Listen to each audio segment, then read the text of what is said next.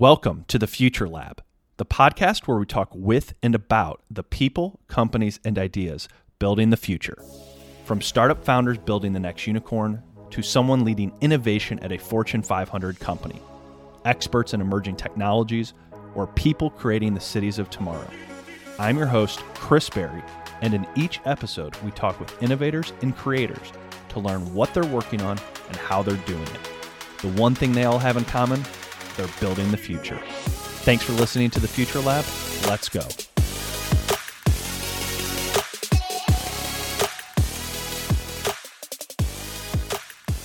Welcome back to another edition of the Future Lab. Today we are joined by Jerry Valentine.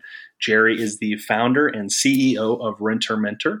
Renter Mentor is a for-profit social enterprise, and through their services and tech platform, they helped connect people to affordable housing. The idea was first pitched at Give Back Hack Columbus, a weekend hackathon for social good in April 2019, where the team won the competition and received seed money. The group was then accepted into the 2019 Sea Change Signature Cohort, a 14-week startup accelerator for social entrepreneurs that allowed the team to develop the concept, product, and win more seed money and in-kind contributions for their launch. Jerry, welcome to the show. Thank you, Chris. I appreciate you having me. I'm very excited to be here. Yeah, well, we're excited for this. Been looking forward to this conversation. Let's start with this. You're the founder, or you're a startup founder, but your startup is a social enterprise. What does that mean? Not just, I guess, for your company, but more broadly, and then we can get into your company. But what in general is a social enterprise? Absolutely. So when you hear the term social enterprise, when a business says that they are a social enterprise, essentially what they're saying is that their business is tied to some type of economic cause or environmental cause. So whatever service or product that they're offering, that there's, for example, maybe a buy one, get one, that they give, a product to, maybe, let's say, homeless people in the shelter, for every 2 products that are bought.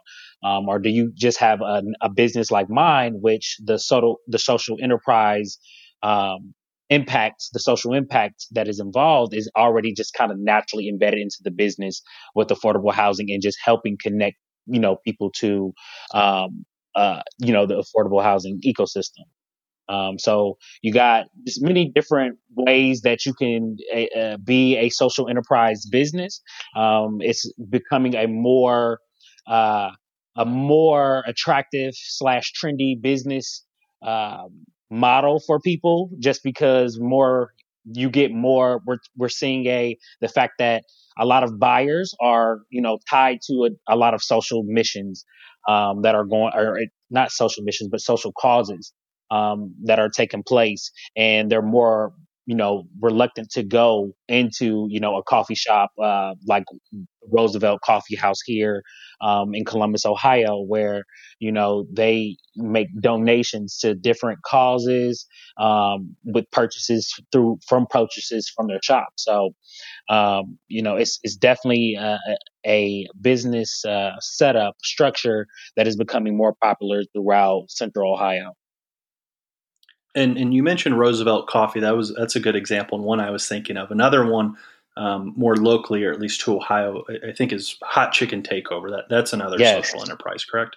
Yes, okay. It is. And then what about at scale, or larger companies that have either evolved from startups or kind of that's been their business model? Any that you're kind of aware of, the example for maybe bigger brand consumer goods or whatever type of business they might be? Yeah, the first one that comes to mind is Tom's Shoes, which basically they make recycled shoes from recycled goods, to be more exact. And for every shoe that is purchased, they give a pair of shoes to, a foreign country. A third world country. So that's more on a global scale, where, your purchase here in the United States is affecting someone in a third world country. I think that's probably one of the better models that I've seen, and, at least more attractive one that's pretty popular, at least in Ohio. What drew you to social enterprises, and you definitely have an interesting background, and you can, I'm sure, get into that and share some. But of in your day job, you noticed a problem or a challenge. But before going into kind of Renter Mentor and your specific story, I guess in general, what kind of led you to that side of entrepreneurialism, to kind of get involved from that angle? Yeah. So just by nature, I'm a person that's very purpose driven. So if I don't see the bigger picture in things, 9 times out of 10 that I'm not going to be too, I guess, consciously involved, as I like to call it. So this started back, back in 2015, where I co-founded and chartered my first business, which was a 501c3 nonprofit organization called Get Out Network, where we offered K through 12 STEM and art workshops for underserved, underrepresented youth. And that whole business kind of started off as it was something I started in college. I was making money doing videography and photography for different student organizations. And, I was actually making pretty good money doing that. After, post college moving to Columbus, I had developed a real love for especially videography and photography. So I was just trying to figure out, like, it wasn't filling me up just doing, pointless projects or just projects for, monetary value. Like, I like the projects that had some type of purpose to them. But I also had to look back and see exactly what was the problem that I was actually solving. And I realized that I was helping people filled a kind of skills gap, like they didn't know how to use the software system to edit a video, or they didn't know how to use a real, digital camera to take a professional photo. So it was like I had those skills. So it was like, oh, well, me and my current, my partner that helped me charter the organization, we were like, well, it just seems like, we could kind of start teaching people this. I didn't want to be a, cameraman and photographer forever. So it was like, well, what can I do? And then that's kind of how the nonprofit kind of sprouted from there. And us kind of diving deeper and deeper within, developing that mission. So that's kind of where the whole social entrepreneur in me started. That business is, like I said, I started in 2015. It is still active, and I serve as the current president of that nonprofit right now. So we've been a business 501c3 for 5.5 years now. And then my most recent venture with Renter Mentor, that stemmed from me working at the Columbus Metropolitan Housing Authority and really seeing two needs. And Jerry, sorry to interrupt, but I think that's really interesting, and I want to make sure we kind of explore that a bit more. That you were, you had started this nonprofit. Were you working on that full time, or was that just something that you had a passion? You saw an opportunity to make an impact, and you launched it kind of like as a side, nights and weekends when you're still in your normal 9 to 5. Definitely was more full or halftime project with nonprofits. It's hard, especially being a newly established nonprofit. We were just happy that our programs could be free and that it was funded, or that we were getting venues and materials and things for free, or we were getting smaller grants, between $10,000-15,000, but not really big money, just because I didn't have the time to fully dedicate myself with having a full 9 to 5 as well with it. But still sticking to it, and was just like, as long as I'm not having to fully go into debt, trying Right. to cause. But I was very passionate and still am, mostly just trying to bridge the digital divide, and seeing the need for more basically supplemental curriculum, STEM curriculum, to go into, the school systems and after school programs, especially those who, are in kind of the lower demographic areas. Because we all know, and COVID is only proven right now, that without having some type of tech skills, the basic tech skills, and the access to the basics needs like, a laptop, Wi-Fi, that you essentially cannot function in today's society. And that's just the reality of it. And was just and still am such a huge, advocate for really, digital inclusion. And so, in this time, when did you move to Columbus? I moved to Columbus in 2013, the summer of 2000. Yeah, the Okay, summer of 2013. So 2013, and then did you start, and you started to get into this, but you took it for full-time work. What were you doing? For full time work, at that time, what was I doing? I was a night. Well, so look, I was fresh out of college. For full time work, I was actually a night auditor for the Spring Hill Suites by Marriott out in Gahanna here, Okay. and it made sense for me because um, I was a third shift position, so I came in from 10 p.m. to 7 a.m., which allowed me to work on Get Out Network, during the day. So I wouldn't go like after I got into a routine of actually, the third shift thing. I was able to, maybe go back home, eat a little something, go to sleep for an hour or two, and then I'm up. And I was, making business, runs as far as having a bunch of business meetings, building partnerships, working with different interns. It was at one point, and the organization is chartered here in Columbus, but it was one point where the business, the board for Get Out is very diverse, and it comes from a diverse group of people from all over Ohio, actually. So, and it mainly people that I went to Ohio University with, that got on my board. We were a board of 7, including me. But I got board members in Cleveland, in Cincinnati, and then I was here. So we were really able to actually become almost kind of um, uh, this state kind of wide business, and throw programs in these three basically major cities in Ohio. So we were doing pretty good. Had a lot of interns and stuff like that, and just the opportunity. Just because back in 2015, at least, the whole diversity and inclusion and digital inclusion and stuff like that was not the buzzwords that they are today to get funding and the doors and opportunities. So I was kind of very new.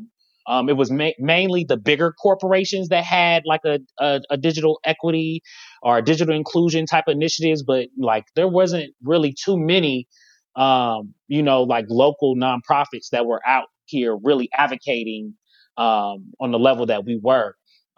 So it was just a good overall space to just be in, and it just so happened to work out that I could be the night auditor for Spring Hill Suites, and then still work on that. So I was a night auditor for about 2 years, and then I ended up quitting, but still not. I ended up quitting and then getting a part-time position at the Athletic Club of Columbus. So my education background is in exercise science. So that's actually what I went to school for, even though I'm not doing anything in it currently now.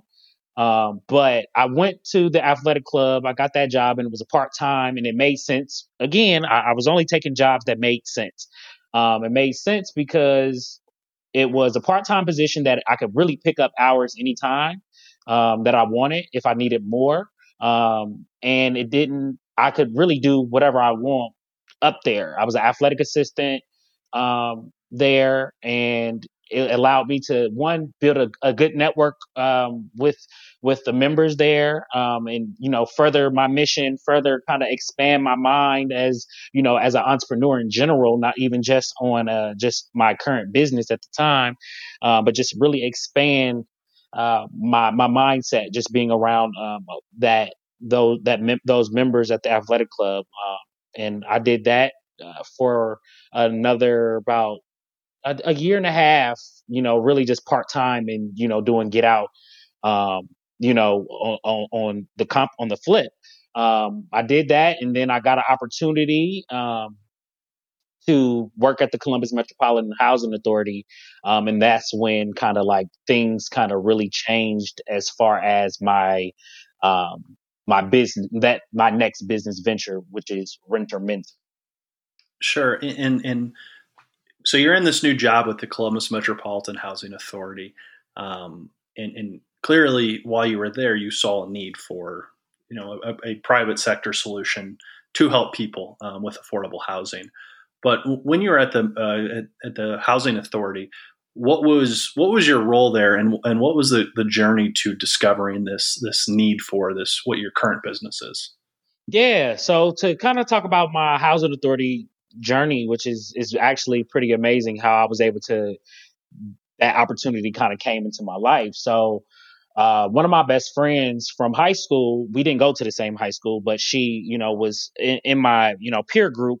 Her dad is actually the president and CEO, Charles Hillman, of the housing authority. And we ended up, I didn't even know she had moved here to Columbus. I'm from Cincinnati, by the way, for those who don't know. But I didn't know she even had moved here, but we ended up by connecting back in 2016, and kind of almost like we were friends, but we weren't close friends, but actually developing a close friendship as we reconnected here in Columbus. And she started bringing me around her father, and you know just throughout the different things, him finding out what I was doing and whatnot, and just kind of getting to know me more as a person. It was just kind of one day that he kind of brought up like, "Hey, we got a opening as at the receptionist at the front desk of the housing authority," and he just kind of said it in a way where it was like, it's an opportunity, it's there. He just threw it out there, and when he threw it out there, it just kind of made me think on like, like, okay, all right. And at this time, like I said, I was working part time at the athletic club, but I was getting ready to turn 27 that spring. So my birthday is actually this Sunday, May 3rd. So I was getting ready to turn uh, 27, or whatever the age is. I think, yeah, 27 that spring. They all start to run together, don't they? Yes. I was after getting ready. after a certain age, it's like, I don't know. It was in this general time frame. Yeah. So I was getting ready to turn 27 that spring, and I was like, I'm getting ready to get off my mom's and dad's insurance. That's the legal age that you have to get onto your own. So now, benefits is a thing. Like, oh, like, okay, I need benefits. So I kind of prayed on it, and I circled back, and I started off in as a receptionist, and I gave myself a time limit in my head, as I was like, look, this is not an ideal position for me as far as, where I want to be as a starting position, but it was a new industry. I never had any type of affordable housing experience or exposure or background before that. So I knew it was a good place to start to just learn the industry. So I was like, I give myself a year to learn this business, and if I don't get a promotion, then I gotta go. But I ended up uh, getting that promotion within 8 months. Really diving real deep of just learning, and just not really realizing what all the housing authority really did. Um, and as far as a business standpoint, I knew about the rental assistance and stuff like that, but I just really didn't know exactly how many arms and layers that the business really had. So, So, so eight. so Go could ahead, you kind Chris. of you don't have to go too deep into it, but give I guess, an overview of what housing authorities do, and the one you were working at was Columbus, but I presume that most major cities or counties, based on geographic regions and whatnot, all have something at least similar. So what was kind of the overall mission of the housing authority, at least while you were there? Yep. So you're exactly right. The housing authorities, there is a public housing authority for all counties. throughout our country. So basically, the mission is to not only provide affordable housing rental assistance and subsidy, but to also provide access to necessary social services. So what does that mean? So supportive services like case management, job, workforce development programs, let's say access to different resources, food, Wi-Fi, all type of different things that really like it's this hybrid of a business. And even from not like taking the real the taking housing and just going from providing rental assistance to actually owning their own, real estate portfolio. Stuff that I did not know. I just thought that it was like, oh, the housing authorities just issued out rental subsidies and that was it. But it was like, no, they're really a strong player in the front line of, the affordable housing crisis that is going across the United States, across all different states and cities. So, And so you're at the housing authority, and yep, you're working nine to five, like most people do. But you start to, I assume, you start to notice a problem or a challenge that yep, like a lot of for anything as businesses get created, it's because people notice something, and you're sitting at a typical job for benefits, which is a really nice thing to have. So what was the thing that you started to notice, and what were kind of those early stage like ahas that, hey, there might be an opportunity here to leave and do your own thing? yep. So, like I said, at the front desk, early start, you notice different patterns because you're dealing with everyone who comes to the business. From the clients that are currently on the programs to people who are the general public who are inquiring to be on the program or want to get on, to just who's doing business with the housing authority. So you get a good inkling of the day to day and the actual ins and out of the business.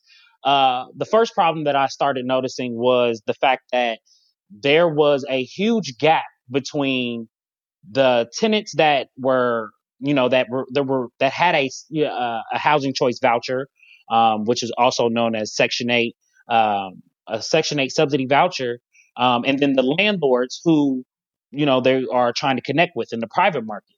It was a huge disconnect with that process and them connecting. The landlords didn't know where to find the tenants, and then the tenants didn't know where to find the landlord. So it was a huge gap. And figuring out what was okay, what was like, well, what are you using to find this? And as a policy at the housing authority at the time, our thing, whenever someone would come up and ask, that we would say, or that they would ask, like, hey, I need help finding a landlord. We would have to say, hey, we only provide the rental subsidy. We don't get into the landlord for legal reasons because housing authorities found themselves getting into basically these legal disputes with tenants who were getting bad landlords or slumlords, and they would blame the housing authorities. So housing authorities Yeah, just basically and said, "Well, go ahead." well, I was just going to say, and a housing authority is a public entity, correct? So I presume Correct. that's part of why they can't be picking winners and losers, and it's not really perhaps their spot to provide that Yeah. information about like what an open marketplace looks like. Exactly.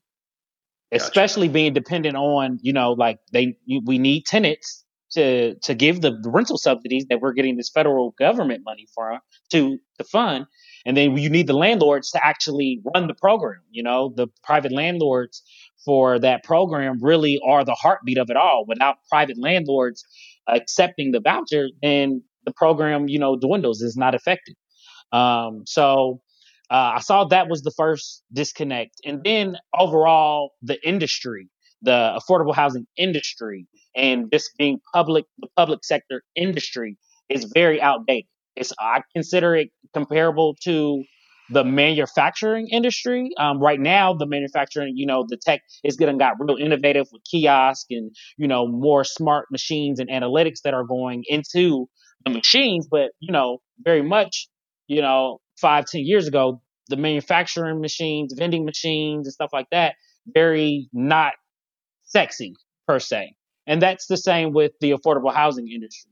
It does not have much innovation going on, which why that's important is because there's really not a lot of tech. It's a lot of manual processes still going on, a lot of old ways of doing business that is just like, why are we still doing this? Why are we still mailing out these letters like this when we can be getting these people's emails or, directly have some type of app or some type of software that does and automates these processes.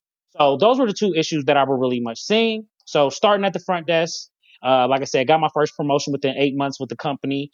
I went into the applications department. I became a housing advisor in the application department where I was actually a part of the team that was pulling from the 26,000 wait list that we managed and actually distributing the vouchers and going over program rules and regulations and the compliance process. And then about a year later, they shut down the wait list, so meaning they were not actively pulling anymore from the wait list, so it was a freeze. And then I then got to another department where I was working into the intake and leasing department, where I still was working with the tenants, but also got to work more with the landlords and to learn that side of the business and to know what the landlords needed from a compliance standpoint in order to get transitioned accordingly into the ecosystem, into these different programs. And so that just was giving me more knowledge, but I kept hearing the same two problems. Landlords, it was a lot of administrative holdups that would happen. Just because that's just how the housing authority was structured. It was a lot of delays and processes, and it ended up just like that. It's like, oh, what is big deal? So what? It's like, no, it's a big deal when you have a person that is waiting to move or transition out of a shelter, being held up because of administrative burdens, because of inefficient processes. So And as you're starting to realize this in Central Ohio specifically, because that's kind of where the jurisdiction that you're working in, did you start to look across the state, across the country, to see these problems have to exist in other places? And what did you find? I found that, and it was scary that I found that it wasn't just an affordable housing issue, that it was an issue throughout the whole private market, housing market, as far as the different things that were going on in the housing market, as far as people, the different slumlords that were out there, housing scams that were going on, taking place, like landlords stealing application fees and not fixing properties and just all these just malicious things that were going on in the market. And I just saw that it was like, wow, this is like a big thing, and a huge problem. And I was also seeing that, the bigger housing authorities, like a New York or a Chicago, where, they're bigger and have more money, even, like they were trying to do some type of innovation, but it still was not there. And you just have to look at just public sector, city government, whatever, those entities in the whole, they're always usually the last industries to catch on to tech trends and technology infrastructure, which to me, you would think they would be the first adopters because of the amount of people that they are intended to supposed to serve. And you would think that they would want to do that in the most um, efficient way as possible. But it's a lot of budgets and political guidelines that just happen that just does not make it happen. So I knew And that. well, I was just going to say that. So as you're coming across these discoveries, I find that, and I'm sure a lot of folks haven't heard of or um, haven't really heard much on, like a give back hack. So Mm-hmm. you have, my understanding from talking with you even previously, is that you have this idea. You're starting to see all these challenges, problems, which a couple steps later can become opportunities to help people and to create something. What was the catalyst for you taking these problems that you had to a place like Give Back Hack, and what is Give Back Hack? Mm-hmm. So I'll answer the what is Give Back Hack and then get back into how that Sure. opportunity kind of came into my life as well. Um, so Give Back Hack is a weekend, um, basically hackathon for social. enterprise ideas. So basically, And it's in just in Columbus now, or it was the one you went to was a Columbus one. I know it's expanded to a few other cities, but this is a physical gathering where people come together, and over the course of a weekend, I'm sure you can take it from here, but you get together and solve problems. But this isn't an online community. This is a truly physical presence. yes, it's a physical presence. And did my first hackathon, is what they call them, is these gatherings. And there are gatherings of, entrepreneurs, developers, creatives, like a real mix of this, just real creative, basically business people in their own different forms and fashions. So you put that group of people in a room and pitch different ideas, you get innovation. And what Give Back Hack does is offer a, basically they call themselves the launch pad for social ideas. So whenever you're at a kind of a in the ideation phase of a business and you're not really sure, you want to go find your hackathon where you can pitch it, see who is drawn to it naturally, and how you can form your teams, do some initial validations, and hack up an initial pitch, is what you do. So like it's a 72-hour event, and on Sunday you're preparing for a 5-minute pitch in front of the audience and judges, and we ended up I ended up getting the idea of doing Give Back Hack. I was still at the housing authority at this time, but at this point, I was helping the housing authority doing stuff out of my current roles of the housing authorities, where I was trying to basically help bring what I was doing with Get Out Network, my nonprofit, and figure out how we can start giving digital workshops to the clients that we serve. And was working with the VP of residential services to help bring that to the properties that the housing authorities, those digital workshops, to the properties that the housing authorities own. And ended up setting up a meeting with Derek Dehart, and ended up just kind of talking about what we were trying to do at the agencies, and that ended up leading to me, him talking about like, hey, I'm doing Give Back Hack, and just basically they're having a big push for diversity and inclusion into their programs. And he was like, you know, he was giving me different ideas, but he was like, also like, why don't you try it? Come into the ecosystem and see. And it made sense because if you're trying to bring people into the ecosystem, it only makes sense to indulge your personal self to do that more efficiently. The more people can, know you within a particular, ecosystem, the better it is to bring someone else on. So that was my whole reason of signing up. And I had signed up almost because I had talked to Derek so early. I had signed up like literally right when they opened up the applications in like February. And by this time, I was like, well, I got this idea of how I want to improve, the landlord tenant search and make a more secure way to do that. And that was my opportunity to do that. And I pitched the idea as a, a solo, kind of founder. And I was able to uh, attract 3 other people to move the idea forward. We ended up, taking first place in that competition and moving on and getting traction. And that And led this us was, straight into and as you're Q-Chain. saying, this is April. This was just like a year ago, right? This isn't Just a year at ago, this stage, yes. Okay, I didn't realize it. I thought it was a longer time frame. So it's impressive that to see how far you all have come since then. So you're at Give Back Hack, and you build this team and you pitch it, and end up doing well and getting some, you're getting validation, and people are poking holes in the idea. At this stage, had you, and I know you were then, you went into essentially a pre-accelerator over the summer. But as you're building it out and evolving, when did it take shape that, hey, this is an idea, but I think there's actually a business to it, as opposed to kind of, and I don't know, maybe did you walk into the first day of Give Back Hack and kind of think like, I'm just interested to see where this goes. When did it start to kind of flip for you that this is like a real thing and a real thing that you were going to pursue?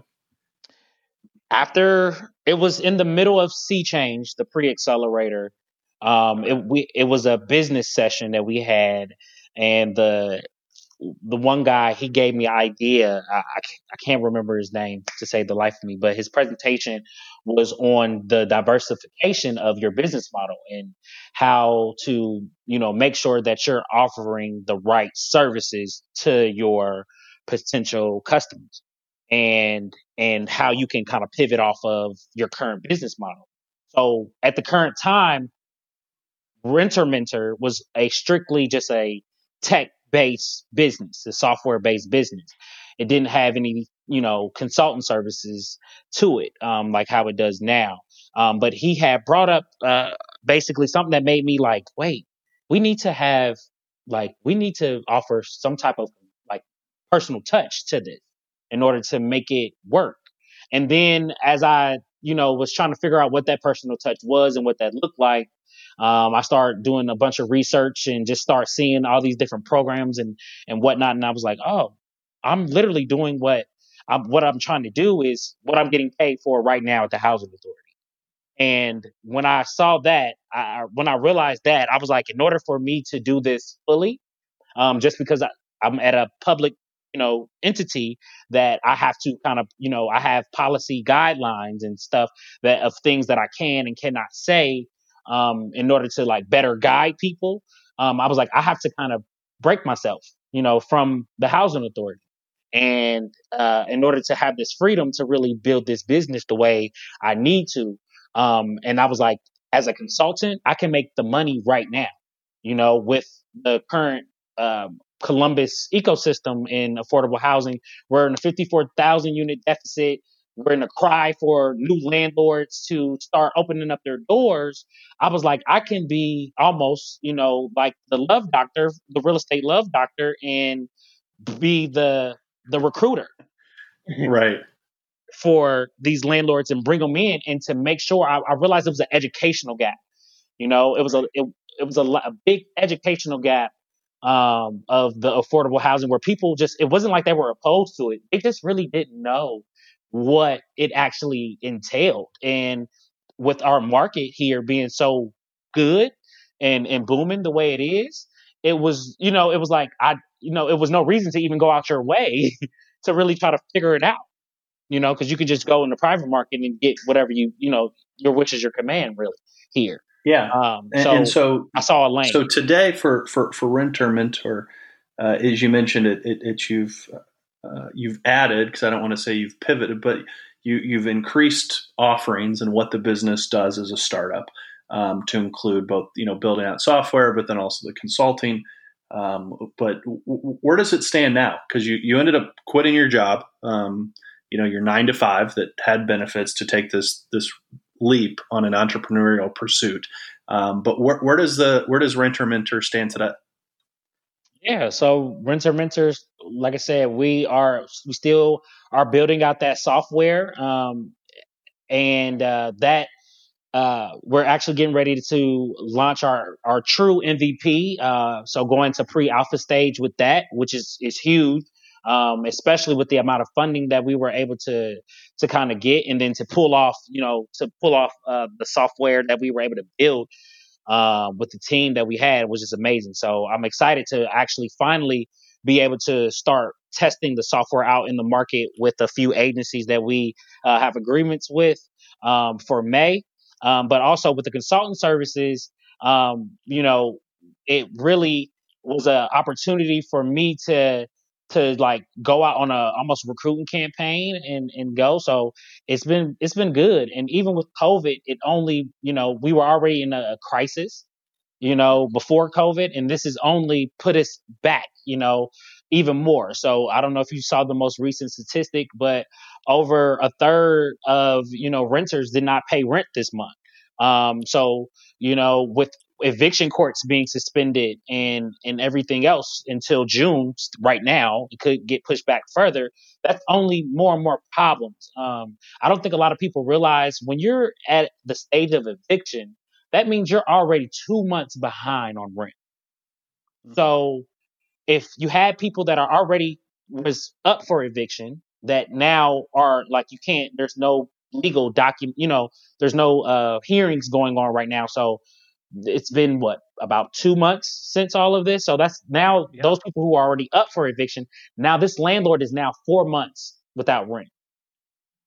So, and that's just work, that's a best case scenario. Who knows Oh how yeah. long that landlord could have possibly even been trying to get a hearing. Right. So the problem is just getting worse, and it made it almost even more of a need and more for validation for us. So we're in a good place as far as our services. A lot of landlords are looking for the next thing, like especially landlords with vacancies right now. They're looking. They're the normal private market tenant is not moving right now. But there's a lot of people that were waiting on a landlord or waiting on um, a home or a unit to open that has some type of affordable assistance, and that you can start getting paid right here, right now, and start kicking up that revenue. So landlords and realtors and they're starting to reach out more for the consultant services to onboard them into the ecosystem. So the consultant service is doing good. And we also what COVID had also proved as well is it showed a the infrastructure in the public sector. A lot of public sector entities are not technically were not are not technically equipped to be working home remotely or to even operate their regular day-to-day businesses.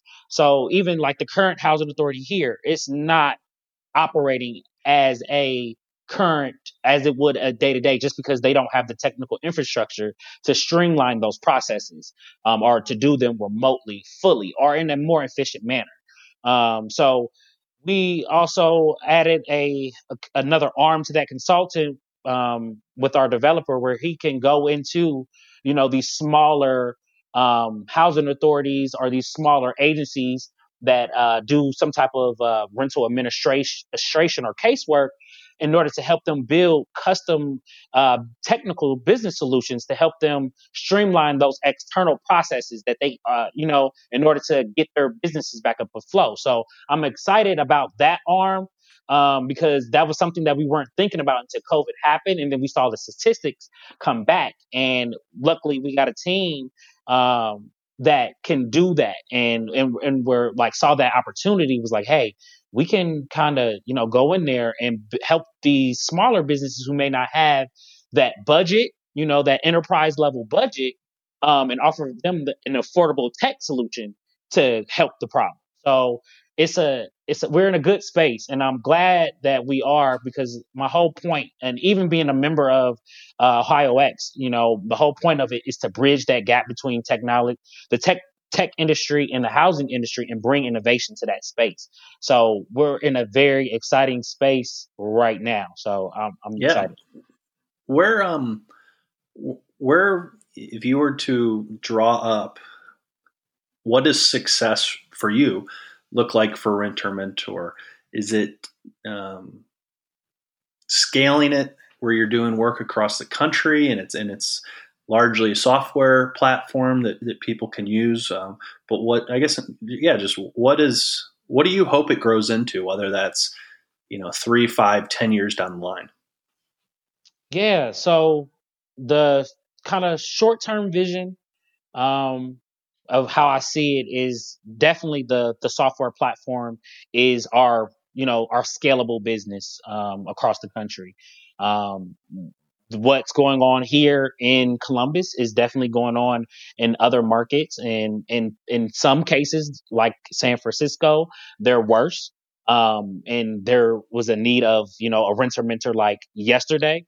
So I definitely see us, not going all the way to San Francisco initially, but definitely doing this. How we say it within our group is, we're in Operation Ohio Takeover right now, And right now we're really, trying to, um, take over this test market here in Columbus and be that organization that's in the forefront for innovation in the housing space.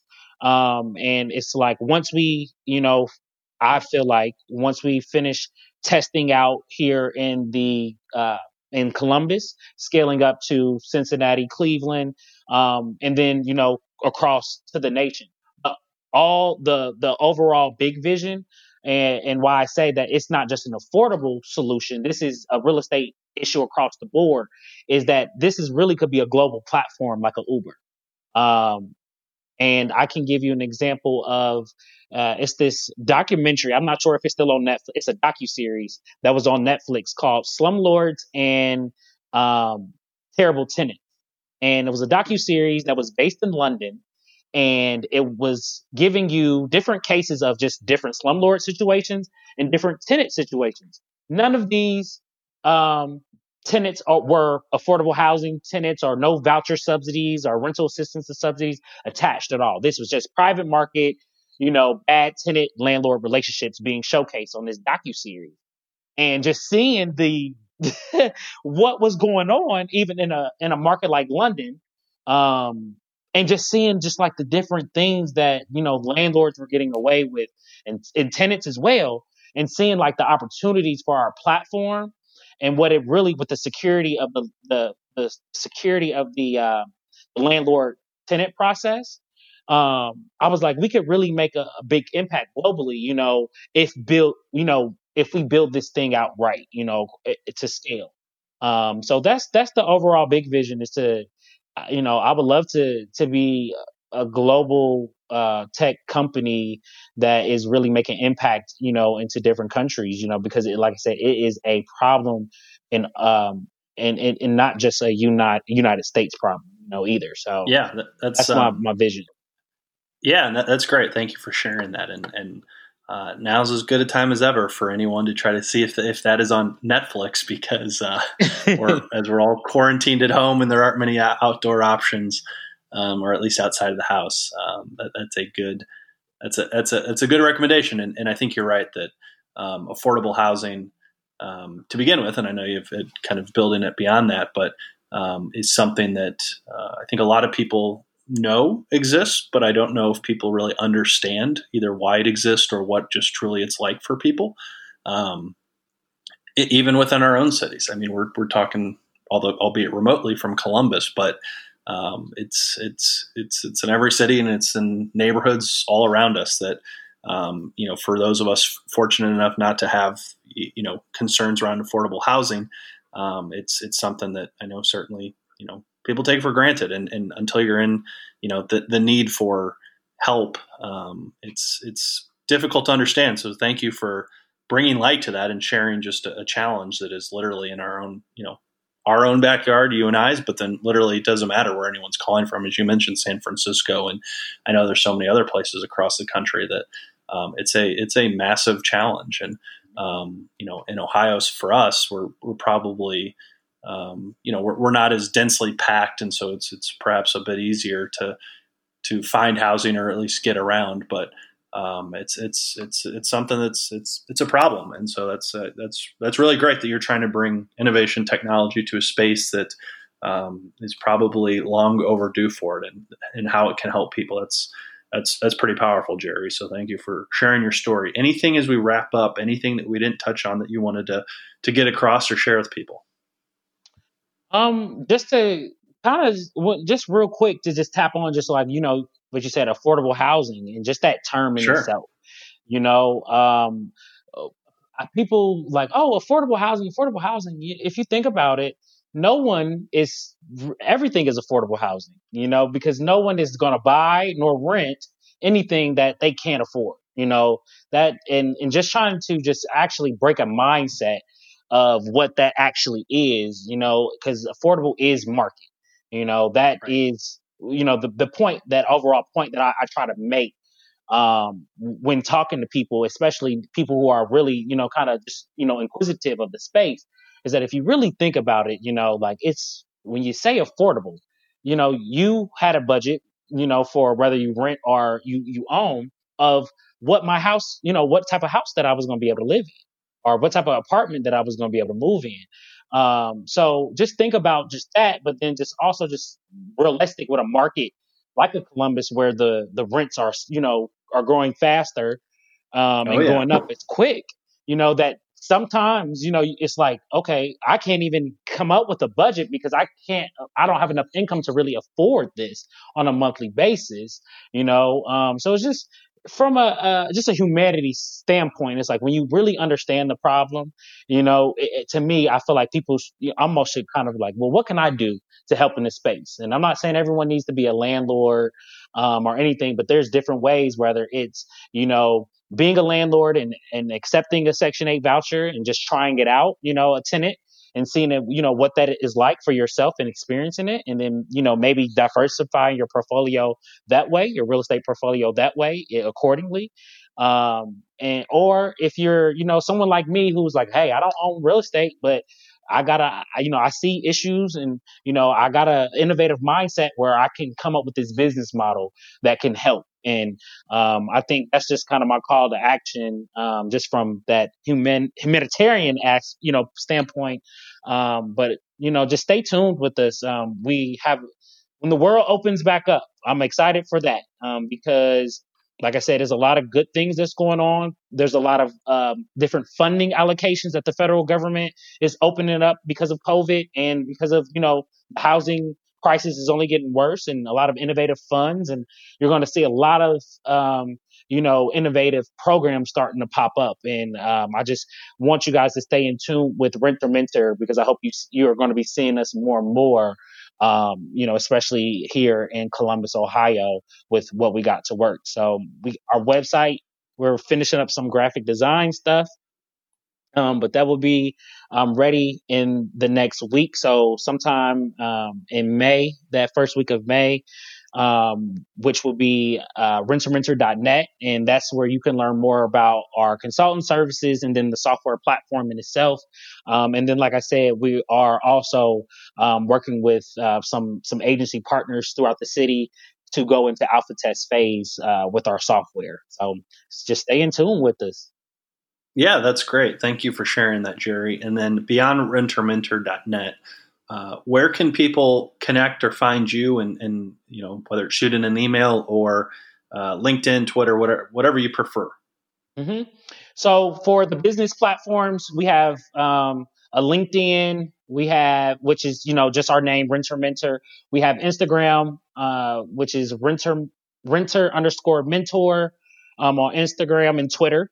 And we also have a Facebook, which is just the Renter Mentor as well. To connect with me personally, I'm Jerry V513 on all social media platforms, and via email at info@rentermentor.net. So. Awesome. Well, Jerry, thank you very much. I've really enjoyed this conversation. I've enjoyed seeing what you've built over the past year or so with Renter Mentor. And I also very much appreciate that you're sharing your story, but also bringing light to affordable housing and the challenges that do exist. And as you said, it's everywhere, and so it's cool to see something being built right here in Columbus that will hopefully help fix some of those problems and bring innovation to a space that probably desperately needs it. So thanks very much for being here today. Thank you for having me, and thank you, you and Ari for this platform that you guys are building with Ohio X for us. I know the year hasn't started out ideally, with it, because I know the vision for you guys with the platform and whatnot. But thank you still for pushing forward, digitally, and providing different options for us members, to still engage and connect, and still have these conversations. So thank you for this platform, and thank you for having me today. So thank you. Yeah, I appreciate that, Jerry. And yeah, as I've said a few times, we launched Ohio X in early December. So right before the holidays and right before a global pandemic. So we have pretty incredible timing from a launch perspective, but it's been going well. And the best part has been, having conversations like this to help share really incredible stories, because there's so many of them. that are happening all across Ohio and by Ohioans beyond. So it's been great, and I've really enjoyed this. So thanks again, Jerry. Thank you.